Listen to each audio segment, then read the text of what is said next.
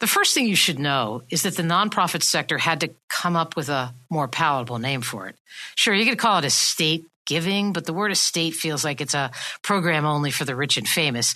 So the sector could go with something upbeat, with an exclamation point, a call to action, if you will. Like, leave us in your will.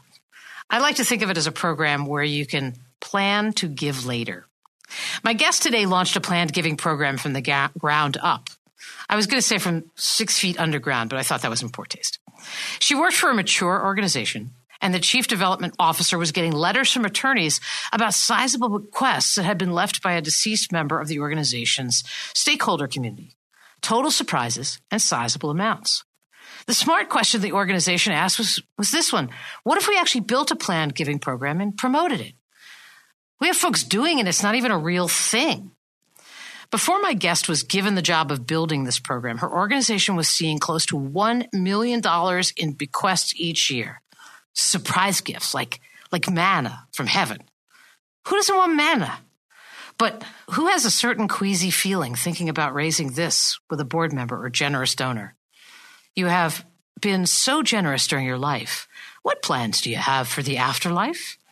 I bet our guest has a much better opener for this conversation than that. Maybe she can use me as a guinea pig. That would be fun, or quizzy, or both. Let's get to it. Life is short, you know. Welcome to Nonprofits Are Messy. Not enough money, too many cooks, and abundance of passion. Leading nonprofits isn't easy. Joan Gary, author, blogger, and founder of the Nonprofit Leadership Lab gets it. She is here to help. My guest today is Judy O'Kelly. She's the program officer for the National LGBT Bar. She leads a broad range of programs, including the bar's law school affiliate program and supporting the work of the Family Law Institute. She brings nearly 25 years of legal and political experience working for equality within the LGBT community. While in law school, she worked against anti-gay ballot initiatives in Oregon. After graduating and entering private practice, she moved to Georgia, worked on behalf of local and national LGBT groups as a pro bono attorney, drafting and lobbying for successful non-discrimination protections and domestic partner benefit programs for several Georgia municipalities, including Athens and Atlanta. She was also the lead plaintiff from 2004 to 2006 in the case of O'Kelly versus Purdue, in which Lambda Legal, the Georgia ACLU, and the law firm of Alston and Bird sought to strike down Georgia's anti-marriage amendment. She then spent over 11 years in senior roles at Lambda Legal, a national high-impact litigation, education, and advocacy organization. Judy has roots in D.C. as well as Juneau, Alaska, but she currently calls Seattle home, where she lives with her husband and her twin teenagers. Now, Judy is my Facebook friend, but she's also a friend. That said, I do want to say that her teenage twins really look like they actually enjoy spending time with her and her husband. If nothing else, that makes her special. Judy, I'm really glad you're here. Thanks for joining us. Thanks so much for having me, Joan. It's always fun and informative to listen to your podcast, and I'm truly thrilled to get to be part of it. Well, let's get to it. So before we dig into planned giving, there's sort of just one question, and first a comment. So having led a gay rights organization for a decade, I learned something really important, that the LGBT community simply cannot secure equality without broadening the tent to include very active, engaged straight allies. You are, hands down, one of the fiercest straight allies I have had the privilege to know. And the reason I'm asking this is because I believe your answer has relevance to any group of citizens, whether it's African Americans, Hispanics, immigrants. Could you shed really quickly some light on how movements engage allies? Yeah, absolutely. Thank you for those kind words, John. I think there are at least two valuable and maybe not exactly positives, but kind of realities that create opportunities that any ally to any civil rights movement brings to the table. So first, no matter how much you care, no matter how much you love members of that targeted group, there is a personal emotional distance of not actually being the target of discrimination or even hatred when we're talking about that group. There's obviously a spectrum of distance here. If you're a parent or a spouse of a targeted person, you might feel very personally attacked and certainly very involved. But typically as an ally, you just don't feel that same level of fear and vulnerability. that you would feel if you were a member of the group advocating for yourself. Right. So I think that opens up an opportunity to kind of brush in where angels would otherwise fear to tread. So you can engage your seatmate on an airplane about same-sex marriage equality without the fear. You can go door to door and talk about equality for transgender people, or wear a T-shirt supporting immigrants. And even if you know intellectually that you might face some rejection for that, you have that emotional protection from the fear of a verbal or a physical attack for your status that actually does real harm to you. That's so interesting.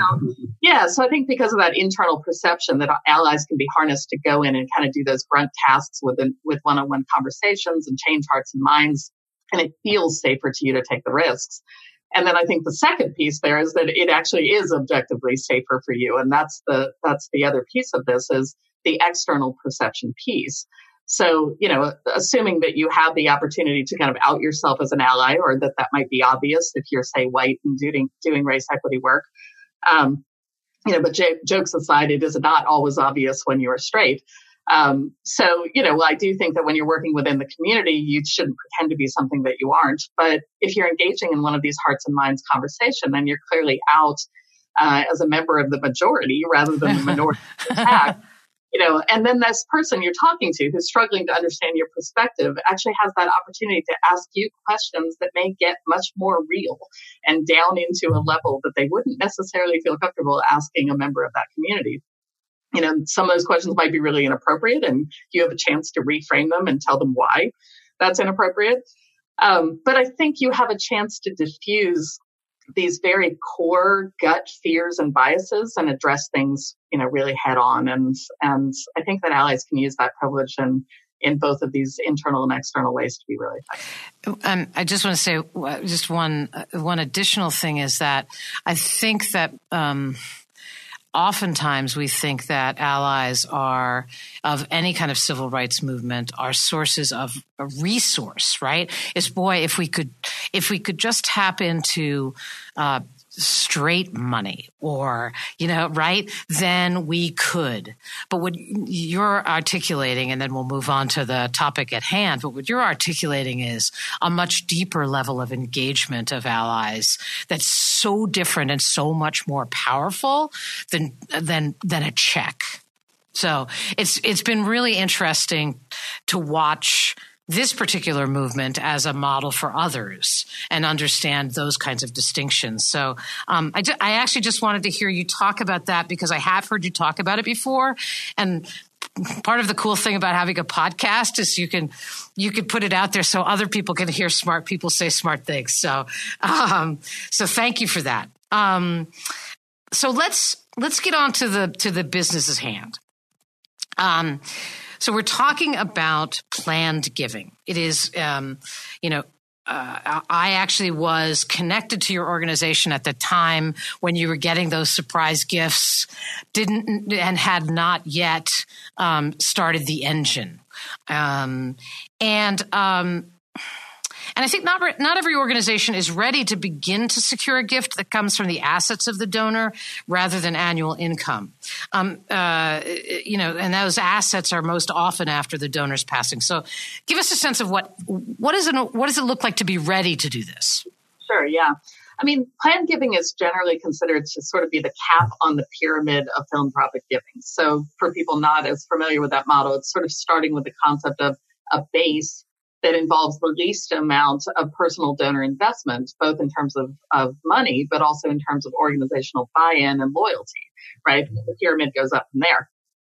So for many organizations, that might right now be a base of donors that are giving to things like, say, Facebook fundraisers because a friend asked you, or giving to events where you kind of want to be seen and you want to mingle and you want to feel good. But most of what you're giving is really going to your food and beverage for the night rather than a big philanthropic buy-in. Right. So, so that's sort of the base. And then the next tier might be basic annual membership. And that might move up into monthly giving and then into major gifts and then ultimately into that cap of planned giving. And so, your organization's mileage on that pyramid certainly may vary, but the idea is that a plan for giving at death represents really the most deep connection that a donor can have to you. And it usually requires, I think, three things. It involves a deep commitment to and belief in that organization. It involves a belief that that organization will be there to responsibly use your gift in the future when the day comes that you pass. And it's also a fairly significant aspect of altruism, because as a planned giving donor, you usually aren't going to be around to see the results of your gift or get all this kudos, right? Right. So there can't be any transactional. It is completely non-transactional. It's all about the relationship.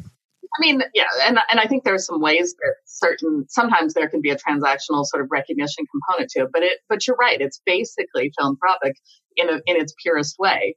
And so getting to that question of what does ready look like, I'd say that means that an organization has to be ready and able to elicit that loyalty and that belief that it will be there in the future and that it will still be serving a mission that is similar to what it does right now in the present. And you have to be able to talk to your donors very consistently in a way that builds that confidence and that trust. So you have to be stable, you have to be trustworthy, you have to have longevity, and you have to have an actual individual donor base, because planned gifts come from people, not from organizations like foundations. Yeah, good. I spent time planning this podcast, and it's so funny because Judy is in Seattle, and I'm actually going to Seattle on Sunday, for a speaking gig. And I am sitting here listening to you and realizing that the biggest planned gift my organization at that time, GLAD, got was from a Microsoft employee who passed away and left many LGBT organizations millions of dollars. And he started out as a person we did not know, who gave $250 every year and asked for audited financial statements in exchange for the $250. And I remember my development staff saying, why do we have to send this guy $250? I mean, send this guy the financial statements for a $250 gift. I said, because he asked. Right. And so you're absolutely right. He started at the bottom of that pyramid. That's so funny that I actually did not think about Rick in this as I was planning for this podcast, but the pyramid brought it home for me.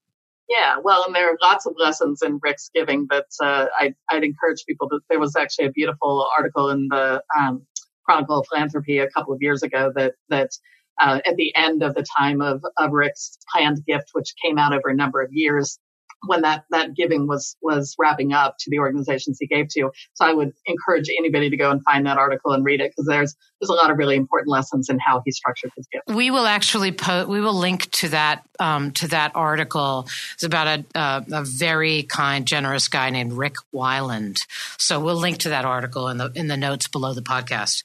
So I characterize that there's sort of a queasiness to this, and I want you to tell me, am I right that there is?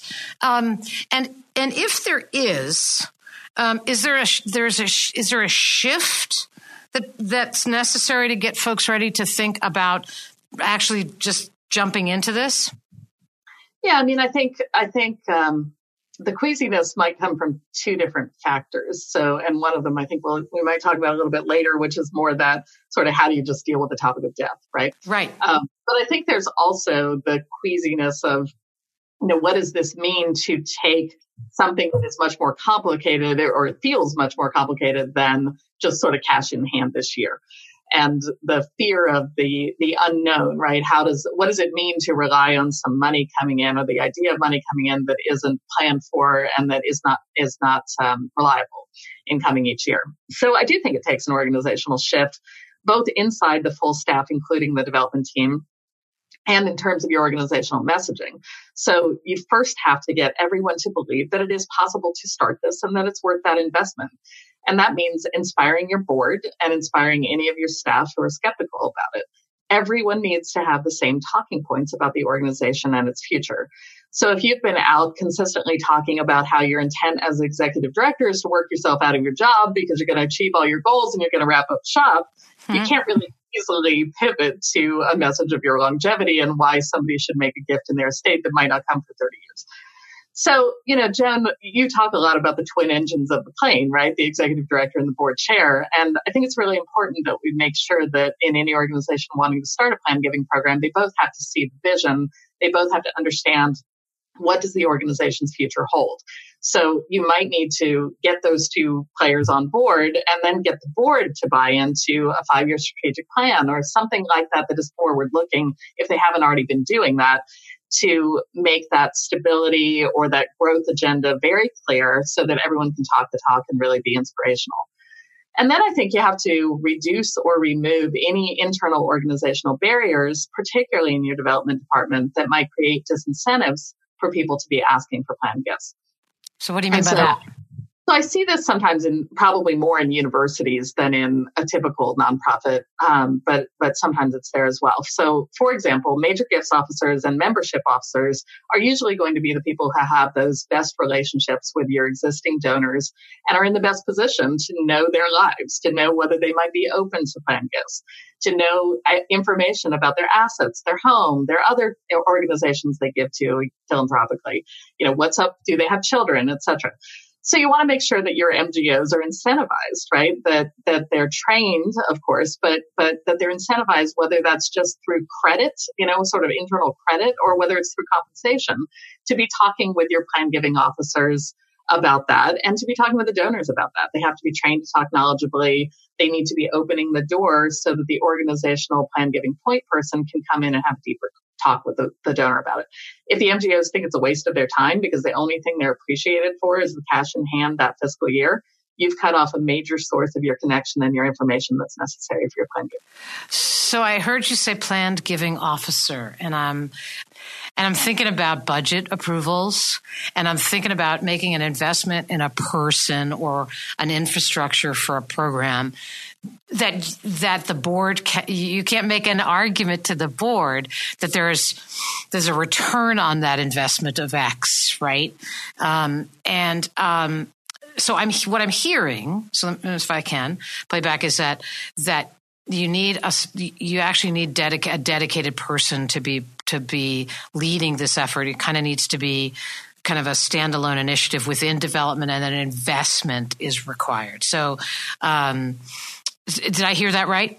Yeah, I mean, it's what I would say is you don't really have to have a full-time plan giving staff member dedicated at the outset, especially if you're a small organization. But you should have a development trained staffer who is dedicated both to supporting your plan giving program logistically, which means, marketing it, being able to talk the talk and understand the language of what does it mean to actually give an estate gift. But also being able to deal on the back end when you get a gift with the state lawyers, et cetera, with your CFO at the time, of acceptance.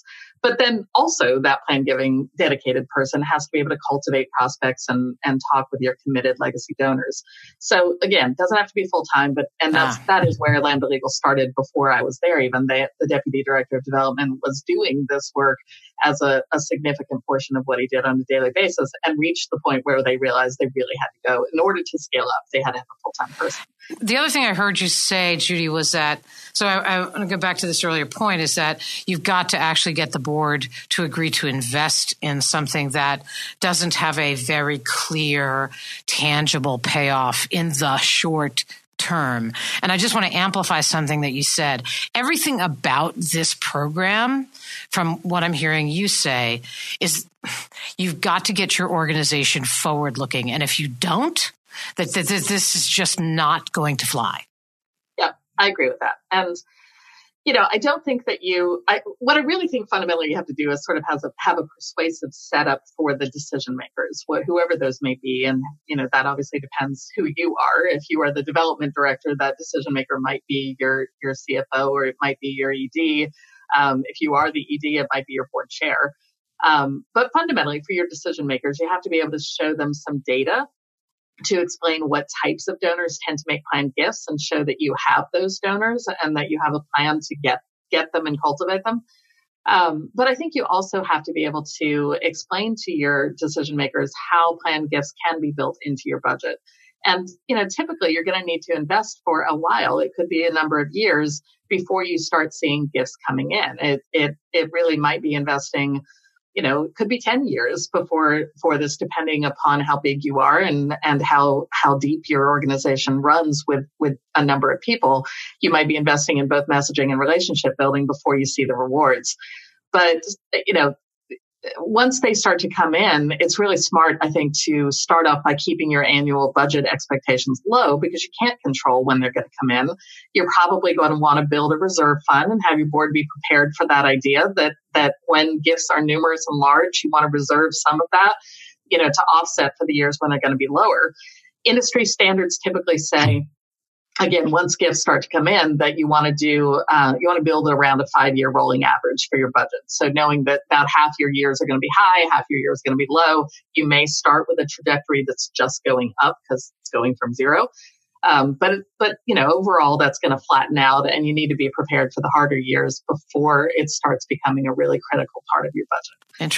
Interesting. But I do think that.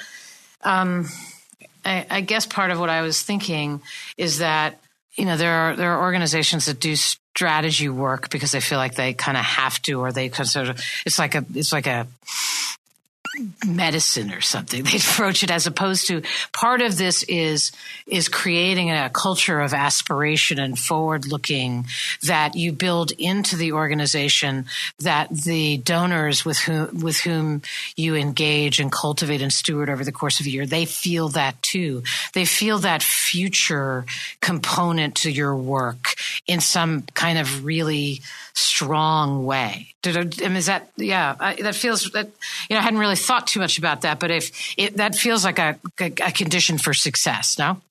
It is. And it's where, again, you really have to have the programmatic tie-in, which is why I would say all of your team, not just your development staff, all of your team needs to know about this and needs to be able to talk about it, because often your program officers, the people who are in the trenches doing the substance of what you do, are going to be some of your best people to connect. Right. And again, we haven't gotten into sort of all the nitty gritty about this, but the people who are most likely to be giving to you are people who have been investing in your organization for quite a while. And so those people probably are more likely to know your staff and to understand your program. They've been seeing it for a long time. And so they, talking to them and being able to inspire them about that future is really important. And the best people often to do that aren't just the development staff. It might be the development staff brings those folks in to talk and be inspirational about the goals.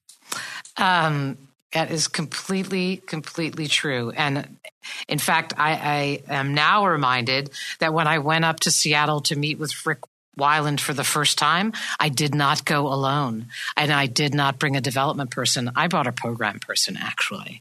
And planned giving was not even on my radar screen. It's just good practice, but it does pay dividends on the planned giving side. One very quick question: is there any metric about size of organization or actually how old the organization is, that makes it more or less ready? Yeah, I mean, I don't know that I think there is a direct metric. I would tend to say that, existing for probably at least 20 years would give a lot of that sense of stability that the organizations are looking for. But I wouldn't say that is your rule of thumb by any means. If you have been around for 5 or 10 years and you know that this is an organization that's got the legs, it's going to be there for the long haul, and you can talk about that in an inspiring and clear way. If you're successful, you have a strong base, then I think you can go ahead and start. I don't think it's ever too early to start that. It's just the reality of knowing you're doing some early investing. You aren't likely to probably see the rewards of that for quite a while, but that's okay. That's good. That's good. So I do want to talk about a couple of nitty gritties about establishing a planned giving program. But as you get started, clearly because you get surprise gifts, there are folks out there in the universe that very likely have already put your organization in their estate plans. And I'm not, because I'm not a planned giving expert, which is why, one of the reasons I asked you to help us through this is, how do you learn that? Yeah, and that can be complicated, I will say. I mean, I think when you're talking about people who are otherwise known to you, you just don't know that question, that it is a very good idea to ask your full membership, both because you're going to learn the answer and also because it's a little bit of a push-pull kind of question, mm-hmm. right? Very active asking whether they have done this is a bit of an implication they kind of think they should, right? So what I would recommend is that when you're launching a plan giving program, that you start by sending out a membership survey. Ideally, I would give options on that, particularly if you have a wide range of age in your donors. Send that both by snail mail and by email. And I would ask, first, do you know that, XYZ charity has a plan giving program? Number two, we're trying to build up our new Legacy Council membership list. Have you already included XYZ charity in your estate plans? If so, then you follow up with a, may we list you as an inaugural member of our Legacy Council? And then number three, are you interested, if you haven't done this, are you interested in learning more? That could be by mail, by email, please call me.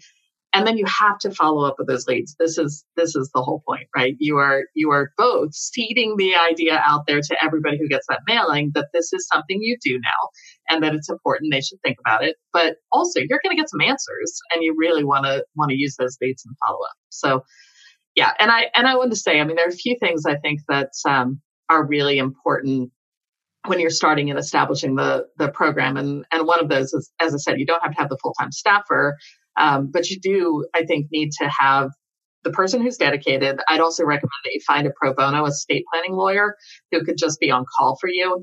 That's not to work with the donor directly. It's not to work on their estate plans. It's to answer questions from your development staff about how you help a donor understand how to achieve their own giving goals and work with their own lawyer, right? When you are armed with more information, it inspires confidence in the donor. And then I think you should also think about establishing a program with some pre-planned types of recognition for the committed donors that will occur both during and after their lives. That might be your plan giving circle needs to have a name. You should think about where you're going to promote that. Is that going to be in your annual report? Where's it going to be?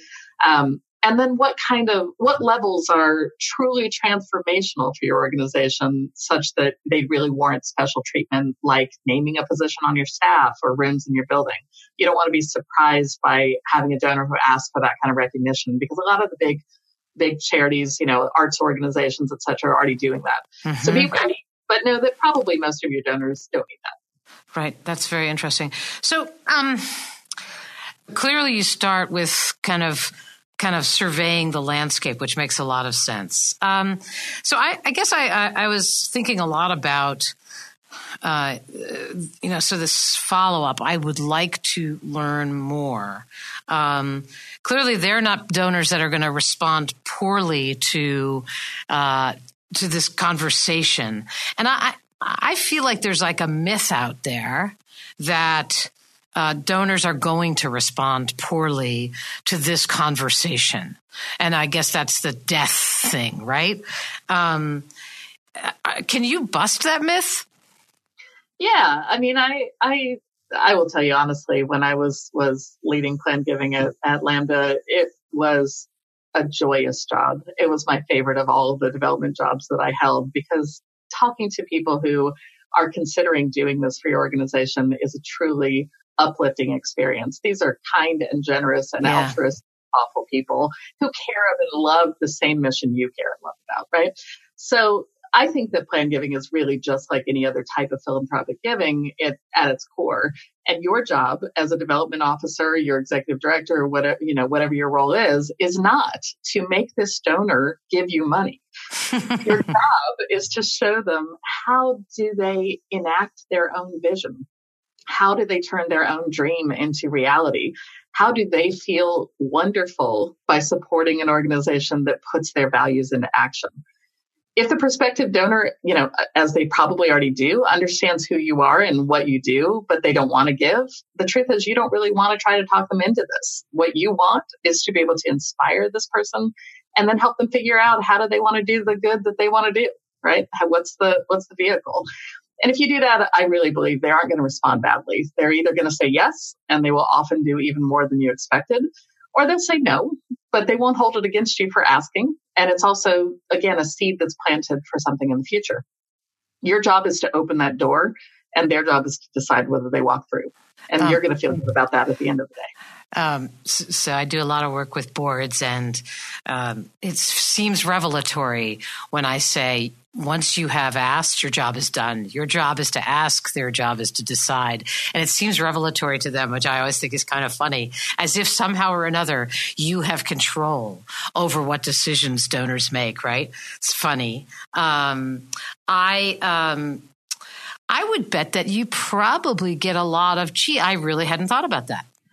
Yeah, I think you do. I mean, again, I think it depends on why you're there and what your plan is. And I do think it's really important that you've done your legwork before you go into a meeting. I mean, it's not that sometimes spontaneously it won't come up, but if you've done your legwork, you probably know that this is a person who, again, is not a one-time, first-time donor to your organization who's a 25-year-old, right? You're going to be talking to somebody who is likely at a stage in their life where they're thinking about estate planning. And that, by the way, does not necessarily mean somebody who's 80. It's probably much more likely that you're going to have this conversation with somebody who is in a major life stage plan or major life stage change. A lot of these donors would be making wills when they're getting married, when they're having kids, when they've come into money, when they're considering moving, when they're considering retirement, right? So somewhere maybe more in that 40 to 65 range.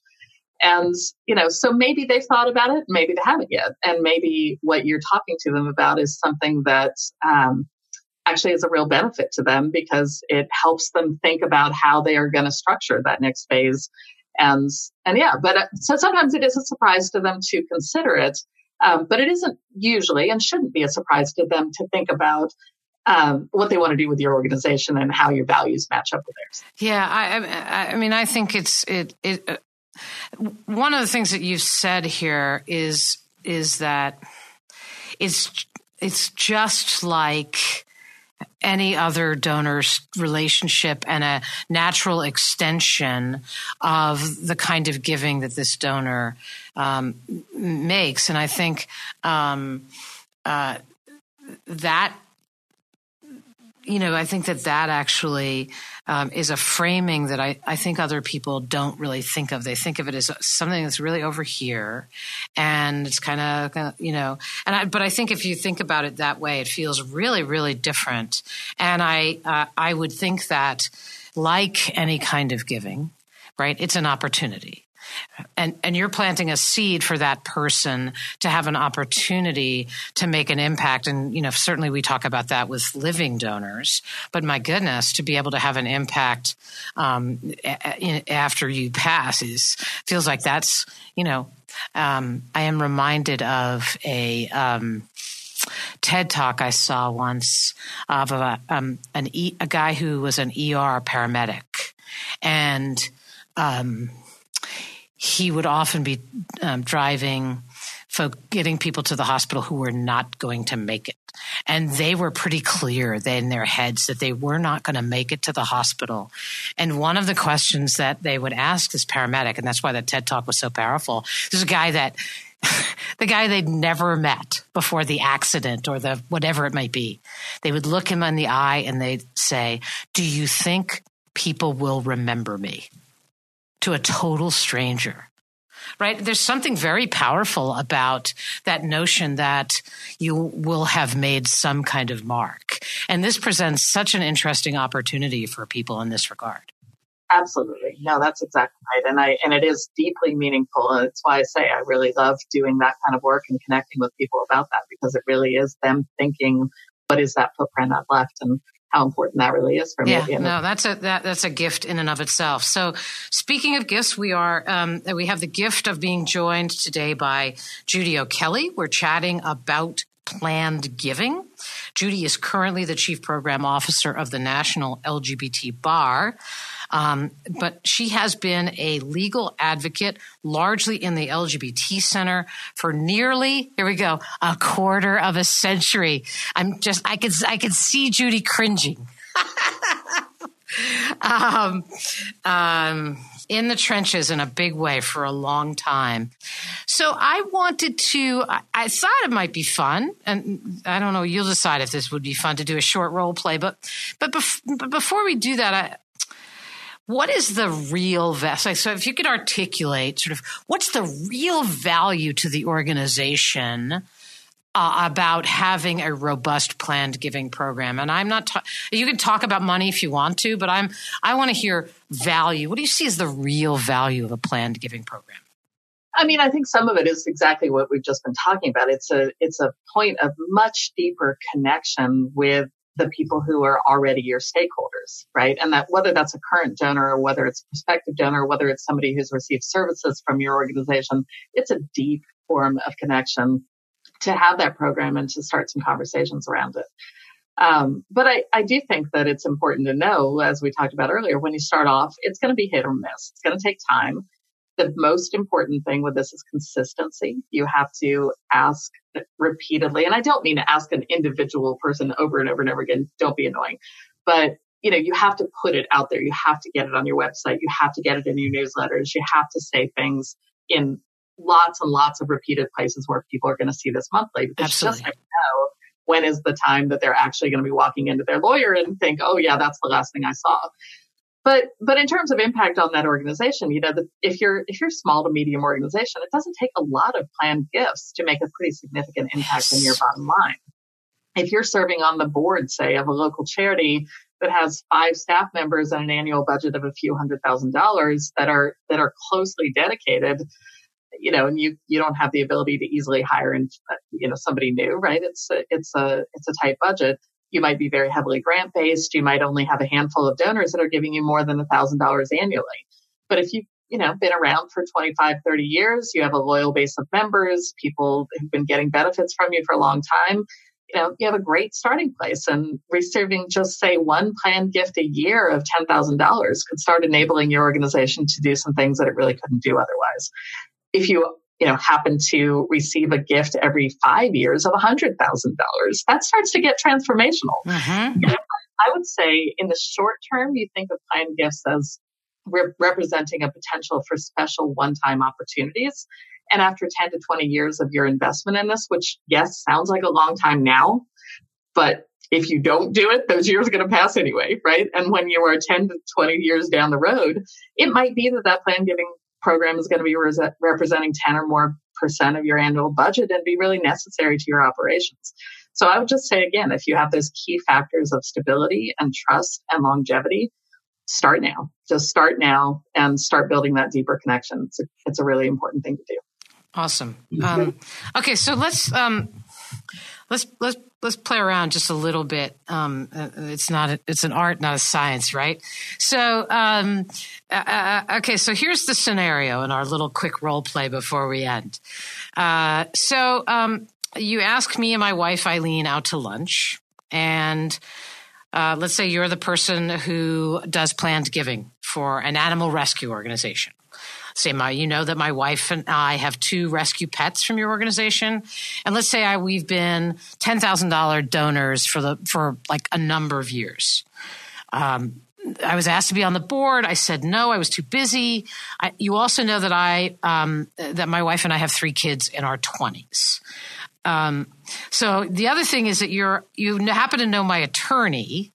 And maybe this isn't really something that you would know, but we're pretending that that we do have wills, but beyond that, you don't know anything. We're not up for renewal.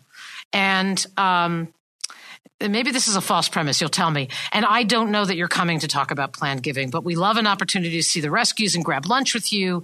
You're somebody we like very much. So let me ask the first question. Is there anything wrong with the setup? I mean, I would definitely want to tell you in advance that I'm coming to discuss, or that you're coming here and we're going out to discuss planned giving. I deeply believe in that transparency. I think it's part of the ethic I was talking about of helping donors do what they actually want to do and not surprising someone. But I think otherwise your setup is great. It certainly helps that you like me. And well, I think it's important in any kind of a role play to include some authenticity. So, okay, so let's assume that we've said, sure, that's interesting. We actually don't have anybody. Maybe we'd say we actually haven't done any planned giving for any charitable organizations in our wills. And that's kind of a new thought to us. So sure, let's have lunch. So, okay. So that's what we said. Now we're sitting, how do you approach it? And what does success look like for you? I mean, I would, like, again, any other major gift conversation or other donor conversation that you'd have, I would start off with that bonding small talk, right? How are your kids, Joan? I haven't seen your kids since high school, right? What are your plans now that you and Eileen are empty nesters? Yep. And that kind of thing both helps with the ice breaking, of course. It's genuine because you do actually know the kids if you're close and, you ask those questions. But it also helps you to understand, what does life look like for this couple, right? Where might they be starting to think about putting the rest of their energy and their time and, yes, their money as they're sort of heading into the next phase of their life, whatever that may be. And you might learn something from this that makes you decide it's not the right time to make this ask. Yeah. I mean, you might learn that something really big and traumatic has just happened and it's just not right to do this right now. And that's important to learn. But assuming that's not the case, that I would go next into a really sincere thank you for all your loyal giving. I would say, Joan, I looked up your giving before I came here, and obviously, you and I are old friends, but I realized this is your 17th year in a row of giving to animal rescue. That has meant so much to us. Do you remember when you started getting involved with this? Remember that space we rented in that little building off County Road 18 and how we were turning away as many dogs a year as we were able to accept in our no-kill shelter, right? Uh-huh. Remember I that? do. Right? Sure, I do. And now we have our own building. We have this deep network of foster families. We haven't had to turn away a dog for the last 3 years. And you're one of those families that has gotten us there. And I have to say, by the way, it was so nice seeing Shadow when I came in. You were so wonderful. You gave me forever home, right? I'm sorry about Midnight. I know it's really hard to lose Midnight last year. It was. But, that happens. Yeah, it does. But what I want to tell you, really, why I'm here.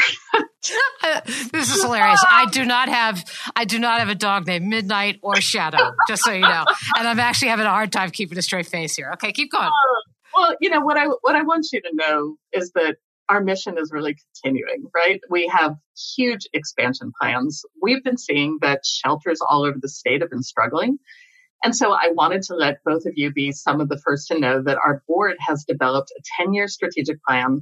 We are working to both expand our feral spay and neuter program. We're working to expand our public education campaign about pet ownership, especially in our college communities, right? Because we know that that's where a lot of pet abandonment happens. And we're eventually hoping to be able to supplement or even take over operations in our 3 neighboring counties. And that's just the tip of the iceberg for our systemic change.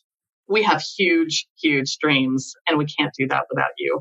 You've already been there for us. And part of what I wanted to be here today about is to ask you to consider putting our organization into your state plans to help ensure that we get to keep this work going and keep saving lives a long time after you and I are gone. So I wanted to ask you, have you ever thought about this? Great question, Judy. And I will speak for Eileen because I have to, because she's actually not here at my office. No, I don't think we have. And I think the way that we've thought about it, like we have these 3 kids, so we sort of think, well, shouldn't we just leave it and divide it by 3? Isn't that, I don't know, Judy, I mean, you're the planned giving expert. How do people address that? I'm struggling with this. Clearly we love the organization. And it's intriguing to us. But how do other people who decide to do estate planning contend with sort of this issue about, do I do this and then set aside some money that I don't leave to my kids? Is that what people do, Judy? Right. Okay, so I'm going to take a minute as an aside. I want to just note that after you make an ask, and I want to say, Jen, this is something that I have heard from you many times when I've heard you do development trainings. When you make an ask, then you shut up, right? Just like an annual gift ask, right? You be quiet. You let those people think about what you said. You let them respond. You don't try to fill an awkward space and end up dialing it back with your own words where you say, oh gosh, I'm really sorry I made that ask, right? And then when they're interested and they ask questions like you did, then you keep going. So, in terms of the question that you're asking me, Joan, about kids, I see people doing this a lot of different ways, right? I mean, certainly what I see is that your kids have been part of this work with you. They've certainly had the benefits of having, your pets in your life, and they've been coming to the shelter. And I think as they get older, what they're going to really appreciate is knowing that you did leave a legacy, and they're going to really love being part of that. And so I'm going to, again, do an aside here and say that it is true that I think that working with older people who don't have kids can sometimes make this easier because they do have to do something with their funds. And, correct. But they're going to have people they love. And regardless of whether it's children or others, this is still a decision that has to be made. And I think, you see a lot of couples with adult children giving tremendous amounts philanthropically, both in their life and in their estate plans. What I would say is make sure that you discuss your giving plans with your adult children and encourage the donors to do that so there are no surprises and there's no sense on the part of the kids that there's been any coercion. I think also that from the staff point of view, you want to think more carefully about recognition opportunities here because kids really do want to see their parents remembered warmly. And I see that a number of adult children like to set up endowments and major gifts in their parents' honor after their passing, even if it wasn't pre-planned. So I think you have a real opportunity here to set up something where the kids are going to feel really, really good about it. So, I have to say something, Judy. That was a really good answer, and it is, and there's some authenticity to this role play because I don't know that we actually. I think we struggle with this very question, and so I can say selfishly, I put the role play in because I wanted to hear what you had to say, and I think that's just. It makes so much sense and it's so smart. So, I'll follow up with an ask for you, Jen. Yes, of course you will. Of course you will. But you actually, that was a really, the kid thing actually does feel like a barrier to entry in some ways. So I thought I think you did an awesome job, Judy. And you have opened my eyes to planned giving in a new way. So I appreciate that. I also appreciate that you have potentially opened listeners' ears to sort of the benefits and the value and the sort of the organic next stepness of planned giving. And I just wanted to say thank you for that. Thank you for the work you do. And as a member of the LGBT community, I would be remiss if I did not say thank you for the work that you have done on behalf of me and my family over the years. So that's our story about planned giving for today. I hope that it will make you think. If you haven't started, right? Here's what Judy said. Go ahead. Right? If you have, what were the 3 things again, Judy? Oh boy. You need to have longevity. You need to have the donors trust in you and know that you will be there for a long time. And ideally, you have donors who have altruistic instincts. There you go. And I can't imagine that most of you listening today don't fall into at least 2 of the 3 of those and should be thinking about it if you don't have all 3 legs of the stool. So with that, we are going to take our leave. Hope you have enjoyed this conversation. Hope you've taken some good notes. I always feel like if I could see that people had taken notes, I would know that this podcast had meaningful impact. But because I can't see it, I'll just hope. And as always, join us at joangarrywith2rs.com for weekly free blog content and lots and lots of topics on our podcast, which we've been doing now for a couple of years. Yikes.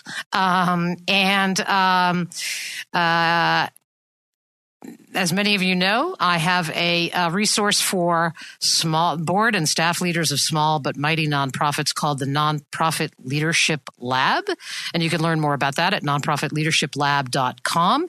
It is a monthly subscription memberships for that provides resource in terms of content and community. And you can learn tons more at nonprofitleadershiplab.com. And that's it for me. And I look forward to sharing other experts and other advice with you next time. Thanks so much. Joan Gary's obsession with supporting your work takes many forms. Subscribe to her blog at joangary.com, reaching over 100,000 visitors monthly from over 170 countries. Explore the Nonprofit Leadership Lab, the best online resource for board and staff leaders of small nonprofits, at nonprofitleadershiplab.com. Join 15,000 kindred spirits on Facebook at Thriving Nonprofit with Joan Gary.